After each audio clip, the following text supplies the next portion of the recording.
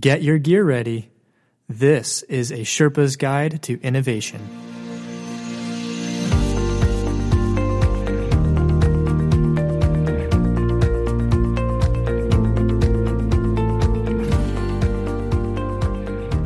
It's a Sherpa's Guide to Innovation, a podcast dedicated to guiding you along your innovation expedition. This is Ben Tingey, and I am back with Dr. Greg Widener, Medical Director of Primary Care Innovation and Proactive Health, and Ann Summers-Hogg, Director of Innovation at the Atrium Health Innovation Engine, discussing a new primary care practice, Proactive Health. You guys, thanks for coming back a second time to talk with me on the podcast. We're just glad you asked us to come back. Absolutely. It's great to be here, Ben. Well, the last episode was an introduction to Proactive Health. Today I will channel my inner Guy Raz, and in the spirit of how I built this, we'll ask Dr. Widener and Ann Summers to provide a few insights and stories about the process of designing, building, and launching a transformational primary care practice. Our listeners will be able to verify if we practice what we preach when it comes to applying innovation tools. And we believe today's episode will be an outstanding case study in applied innovation theory as we touch on human-centered design, jobs to be done theory, business model innovation, and maybe some others. But first, a message to our listeners in the podcast universe. Please subscribe to our podcast and then share your favorite episode with a colleague or friend.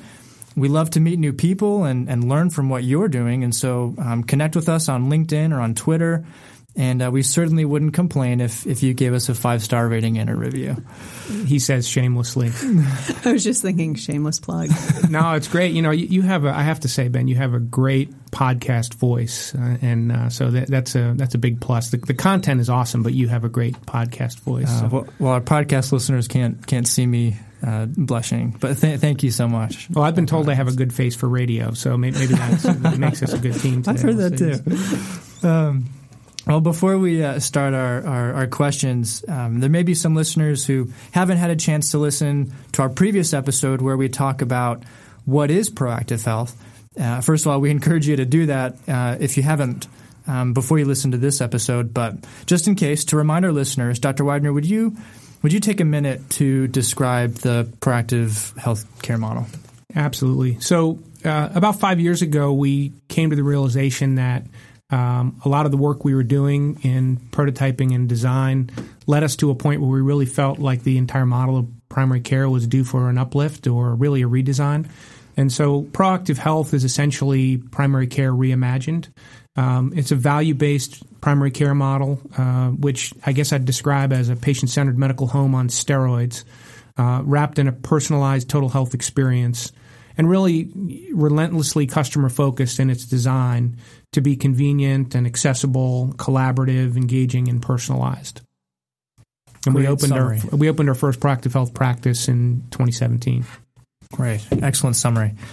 Talk to me a little bit more about what was happening in maybe the national healthcare landscape or maybe internally that catalyzed the need to develop a new model for primary care. Yeah, I'll take that from the external perspective first. And really the industry beginning to shift to value and the need to have a new business model that could succeed in a value-based world was certainly one catalyst. And then I think another one, which is related but slightly different, our listeners, if they've listened to prior podcasts, have heard us talk about disruptive innovation theory. And disruption often happens at the low end of the market. And primary care is the low end or the entry point of the broader healthcare landscape, especially for us as an integrated delivery system. And so there's the opportunity to disrupt the market at the low end, and there are an increasing number of startups and potential disruptors who are attempting to come into the market with these value-based primary care models that really focus on improving the patient's health and providing a really excellent experience for them. And then secondly, there's an opportunity to capture non-consumption in the market, which our listeners may remember is the second type of disruption, new market disruption, which is really looking at how do we engage those non-consumers. And there's a there's a lot of non-consumption in terms of optimizing health in the healthcare environment. So really the opportunity to capture that, I think, was another impetus. Yeah, I think that's great. And I would add that the non-consumption has business implications, but more importantly has clinical and health outcome implications. So if we can design a model that's engaging and delightful and does the things we want it to do to attract those non-consumers, we're not only driving business model innovation, but hopefully we're driving better health outcomes as well. I guess I would say, what was happening in the landscape, I'll go back even a few more years prior to the sort of decision to open the first practice, when we opened our prototyping practice and design lab under the same roof back in 2013. And I think that was kind of the evolution of what I guess I would call a perfect storm moment, where you had all these factors, the shift to value-based reimbursement here or on the horizon, depending on your perspective, the growth in participatory health and patient engagement and patient empowerment movements, the e-patient movement, the growth in consumer-facing technologies, wearables, sensors, trackers, the rise of mobile, social, cloud, and data as technology drivers. And really, I spent 8 or 9 years driving enterprise healthcare technology through electronic health record and patient portal implementations and optimization and change management. And around that time, in the 2011-2012 timeframe, I think the frontier days of that were behind us, and we were kind of establishing kind of a new settlement in the enterprise HIT land. So the question became, as we're now building up this settlement, and we now have some buildings and a one-room schoolhouse, and we've got a blacksmith set up in the sort of enterprise EMR patient portal world, what's the next frontier? And to me, it was obvious that this perfect storm moment was brewing to create a frontier around how are consumers going to engage with digital technology, digital health in new and different ways that will help transform their experience and our models of delivery. So for me, it goes back to that point. And in fact, I remember back in, I think, 2012, when we first started these conversations internally with our senior leaders, we actually used the frontier analogy. And in those sort of wagon train days, they would have a scout that would go out and sort of go ahead and figure out what's out there and what's next and where it's safe to go and move the rattlesnakes off the trail. Yeah. So in many ways back then we were really serving as frontier day scouts, and it's really fun to be at this point now where with our new proactive health practice and our business model innovation, we're putting together this next settlement, and so sorry to go back a little bit on that, but I think it's a good complement to what Ann Summers describes as the business drivers in 2014, 2015, when we got to the point where that prototyping had raised that as a possibility. Excellent description of the history. Some startups, they like to describe themselves. They'll say, we're the Uber of this, or we're the Amazon of that.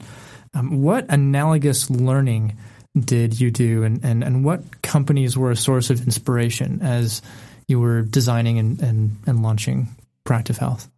I'll let Dr. Widener take that one first, since he has more history, and then I'll add to it. Okay. Well, that's not fair, but I'll have a I can go first. I just thought that you could pick it off. That's okay. I think I'll take a little twist on it, because I don't want to go in the obvious place and say we want to be the Amazon of healthcare. Okay, great. Everybody wants to, including Amazon now. So I think we talked about that in our last two episodes ago. Well played. Yeah. So I think and go back and listen. It was a good one if you haven't heard it. There's my shameless plug for you guys.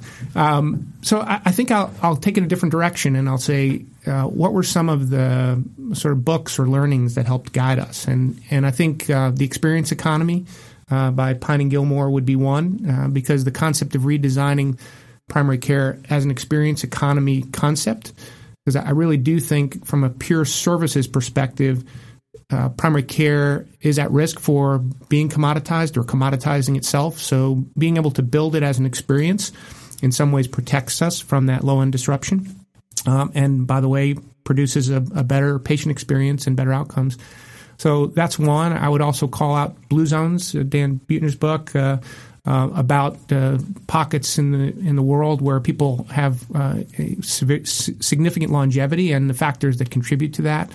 And the elements of that, went a long way to defining our total health concept and our 6 pillars of health that we talked about a little bit in the last episode.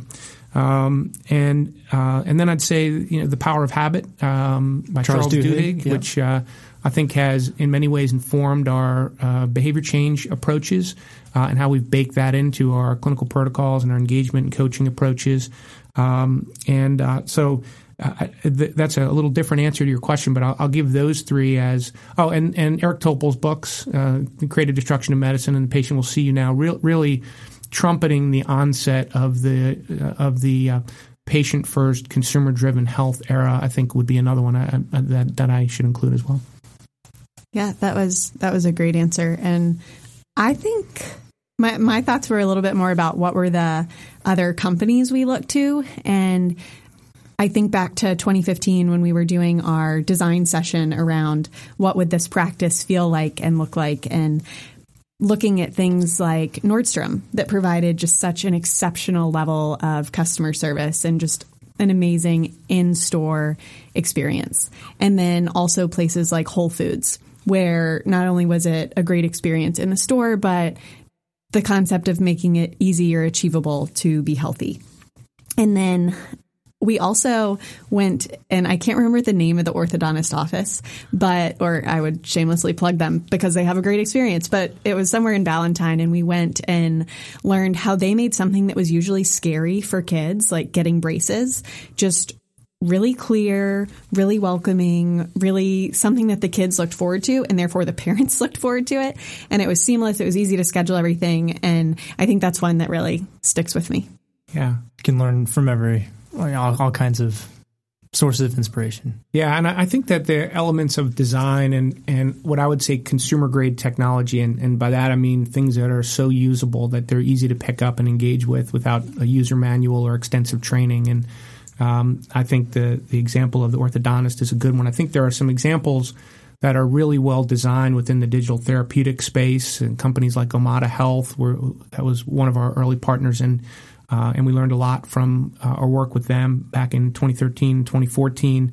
And then, other consumer digital brands. And I always think of TurboTax, where they've taken something that, again, is really a little bit scary and frightening and black box-ish for most people. How do I start? Where do I start? Do I even know anything about this? I've got this shoebox full of receipts and I don't know where to go. And they've somehow managed to digitize that experience to make it step-by-step, GPS-style, customized, personalized, interactive. A lot of people talk about the Amazon or the Uber of health. I would love to see the TurboTax of health. And if they're listening, give us a call because we'd love to work with you on incorporating what you do into our model.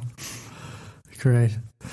Explain the collaboration between the Atrium Health Innovation Engine and Proactive Health. Sure, I'll take a first pass at that, and I think it's evolved over the past few years. Back in, I believe it was 2014, correct me if that's wrong, but Dr. Widener reached out to Dr. Jean Wright, our Chief Innovation Officer, who listeners have heard on the podcast, and asked for some help with design assistance to help with this proactive health practice model design. And I think what it has evolved to is really a strategic partnership between clinical innovation expertise and business model innovation expertise. And in an era where I think your reference in the last podcast, Dr. Widener, was this isn't a bolt-on, it's a total redesign. You need both that clinical expertise and the business model expertise to really create something that is fundamentally new and has the potential to be disruptive. Yeah, and I think that's great. And it's, first of all, I'll say it's been a great partnership. And I think we've learned a lot from one another, and we've had shared learning that we've learned together in ways that moved what we both do together ahead. And I guess the other thing that I would say is that the innovation engine's ability to apply business theory, innovation theory, and discipline, and help with our ability to be agile in what is decidedly a non-usually agile environment. I'm using language like you did in the last podcast in Summers. So in an environment that's usually not particularly agile, you can edit that out, Jay. So I think that our ability to navigate some of those waters, both internally and externally, with our partnership, has been fostered by our being together. And in an environment where innovation in this space requires the relentless connection of dots, both inside our organization and outside, that's an ongoing daily challenge before us, and we're like-minded in the need to do that and our willingness to go and do that. So from that perspective, that partnership's been invaluable. And I think a couple other things that I thought of when Dr. Widener was answering that I would add to it is I think the team, the concept of team is so important. And it's not just the team of the innovation engine together with the proactive health team, but to make this vision a reality, great leadership was necessary. So both Dr. Jean Wright, Dr. Zev Newworth, Dr. Roger Ray, Carol Levin, they were all instrumental in ensuring that this was ultimately successful. But I think also the team we had throughout the organization. So the support we had from our finance partners, our marketing partners, our information services partners, the list goes on and on. MHR, HR, we couldn't have done it without them. And it was really critical to find people to join the team who had a how might we mindset, and those who could think about doing things in an agile way, not the traditional approach of the team. And I'm not really good with sports analogies, so this might be a total bomb, but I kind of think about it like aggregating the soccer team to get the ball all the way down the field and in the goal. Only you're not like on this huge soccer field and you're shooting into a huge soccer goal, but it's something like the size of a soccer field and you're trying to make a goal in a basketball hoop or like an ice hockey goal, because it's just so different and it's unknown, and you have to really assemble that team of individuals who can gel together, work together, each bring their own expertise and bring that open mind. Yeah, the team of teams that General McChrystal and Chris Fussell have talked about. Yeah. I thought you were going to pull in a curling reference there, given the Winter Olympics. At the Winter Olympics. So you can fold that in to add another layer of difficulty to understanding the challenge of what the goal is. So. Ice hockey was kind of Winter Olympics, right? Yeah, of course it is. Yeah. And yeah, no, it was absolutely. That wasn't too bad a sports analogy. Okay, so, thanks. Yeah, my son will listen to this, and he's a soccer player, so we'll see what he thinks. Yeah. Well, what innovation tools did you use to develop Proactive Health, and at which points in the process did you deploy them? Yeah, I think a lot of tools, but perhaps my favorite that listeners may be sick of hearing me talk about is the relentless focus on the patient or the consumer perspective.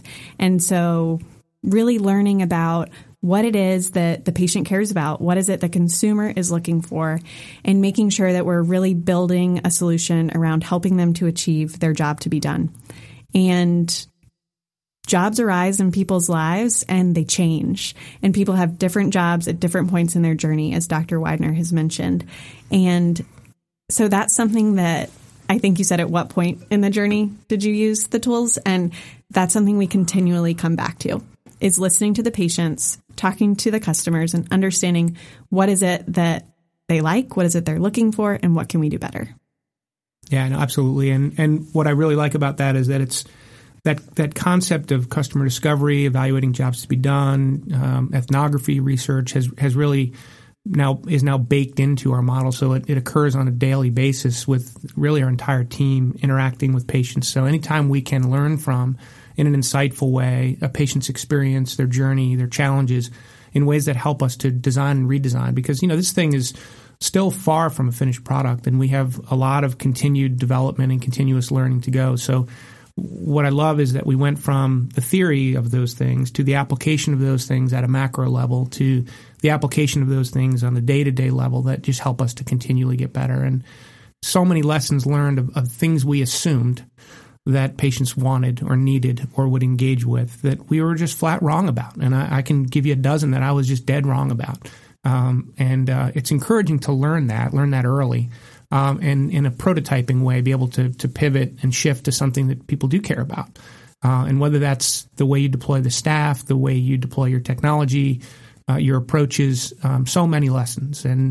And some of them now are kind of core to how we build what we build going forward, because our patients have spoken loudly and clearly, and especially in people with chronic conditions. The last thing they want is something that we think they want, but that's just going to add more burden to their life. And so, that concept of your solution is not my problem is very real, right? So we got to make certain that we understand the problem and seek to understand that first, and then build and design a solution or solutions around that. Yeah, definitely. And in terms of that learning mindset, another tool of whether it's business model innovation methods or disruptive innovation theory, being really certain that we know what we're testing. So being clear about what is our hypothesis about how consumers may respond or how this clinical approach may work.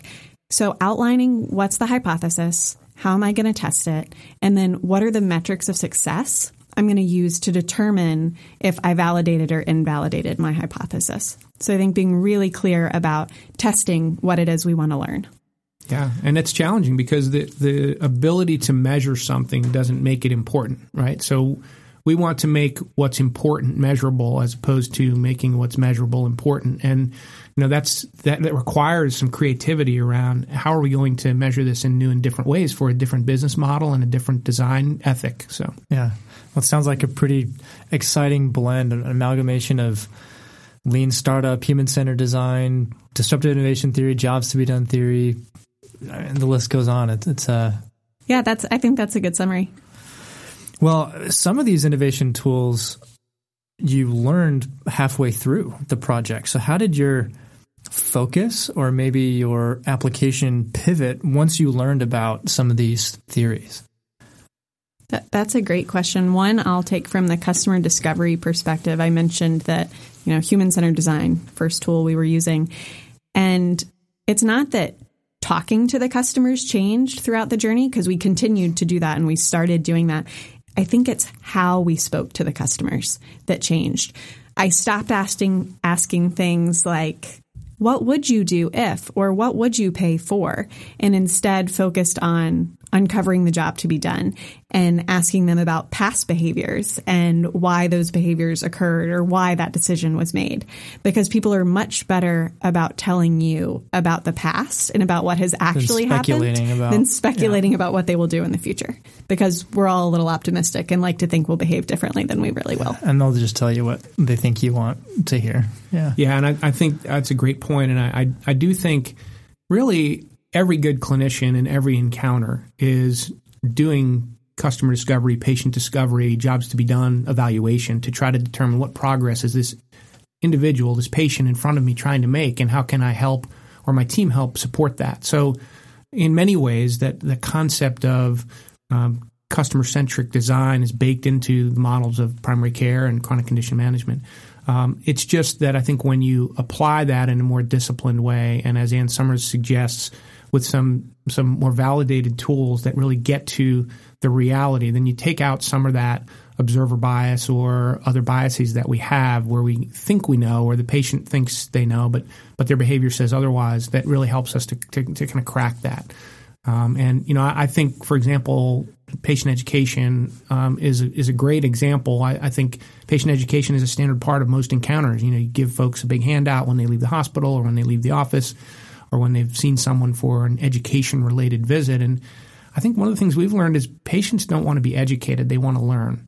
So if we can incorporate our continuous collaborative real-time engagement along those lines and help them gain insights that get them to the same point of understanding of their disease process or their treatment course or the opportunities for lifestyle change, but without a 60-page handout, but rather those lessons learned in a meaningful way with a trusted relationship, the stickiness of that and the impact of that is so much greater. And our patients have shown us that.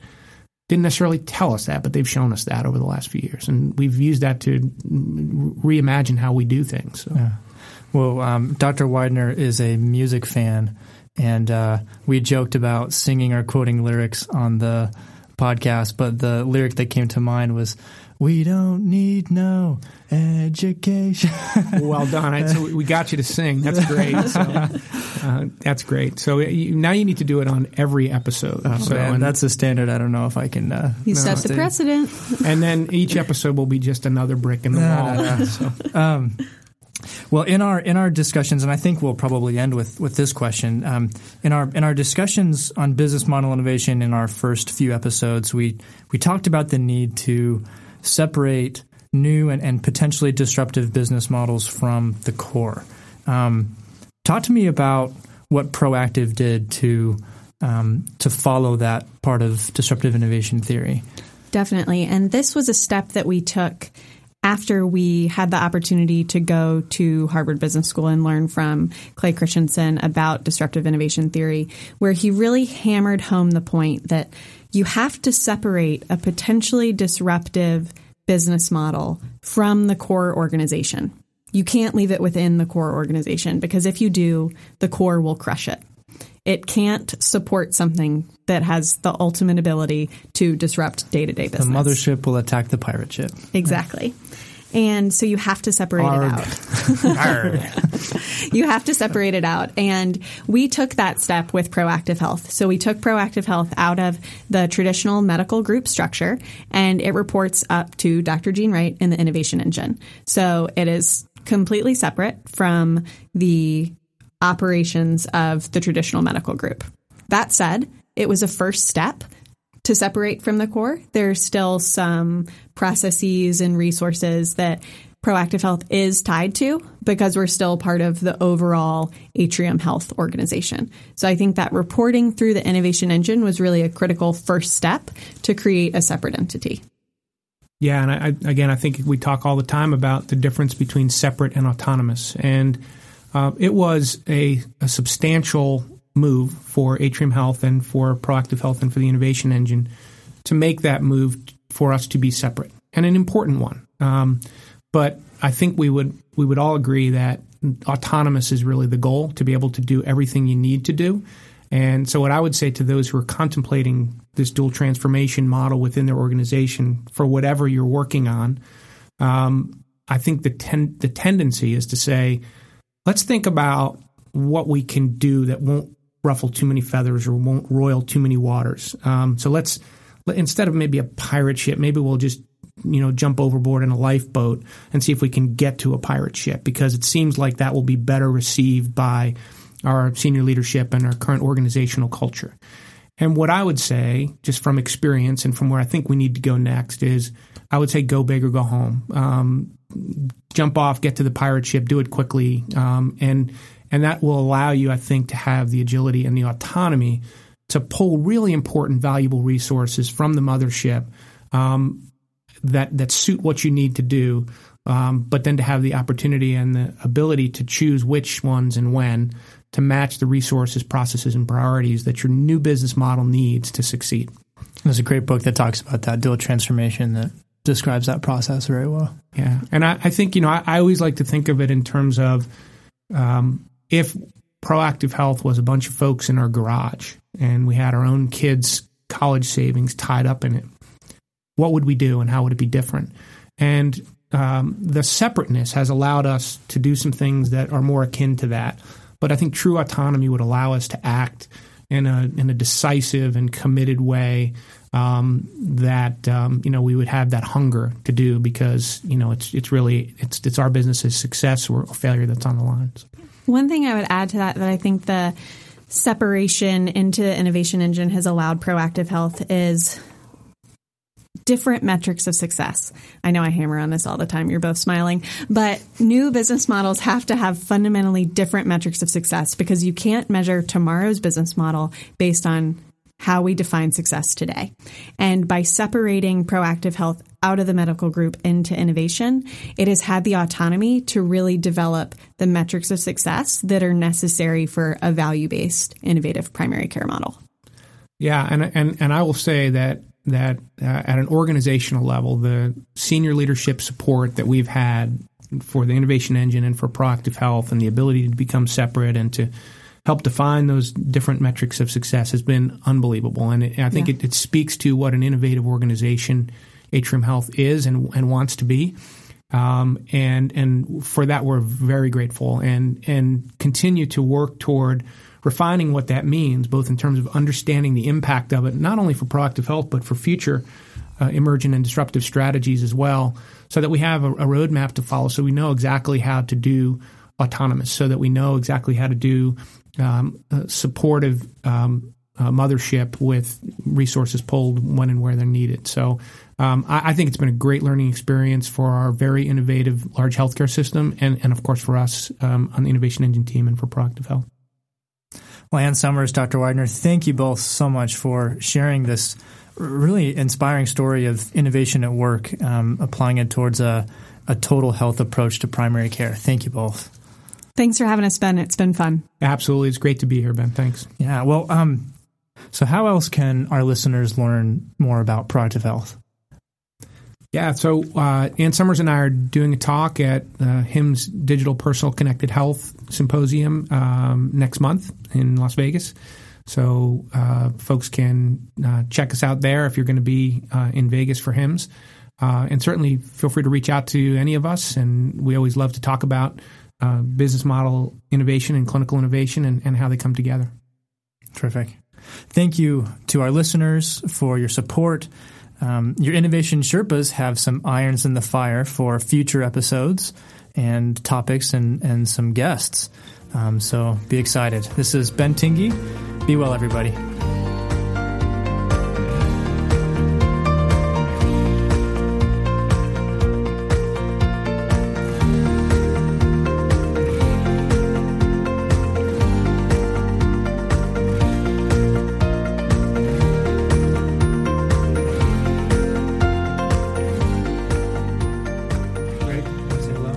We are the world. We are the children. We are the world. We are the children. All right. Awesome. Now we're loose.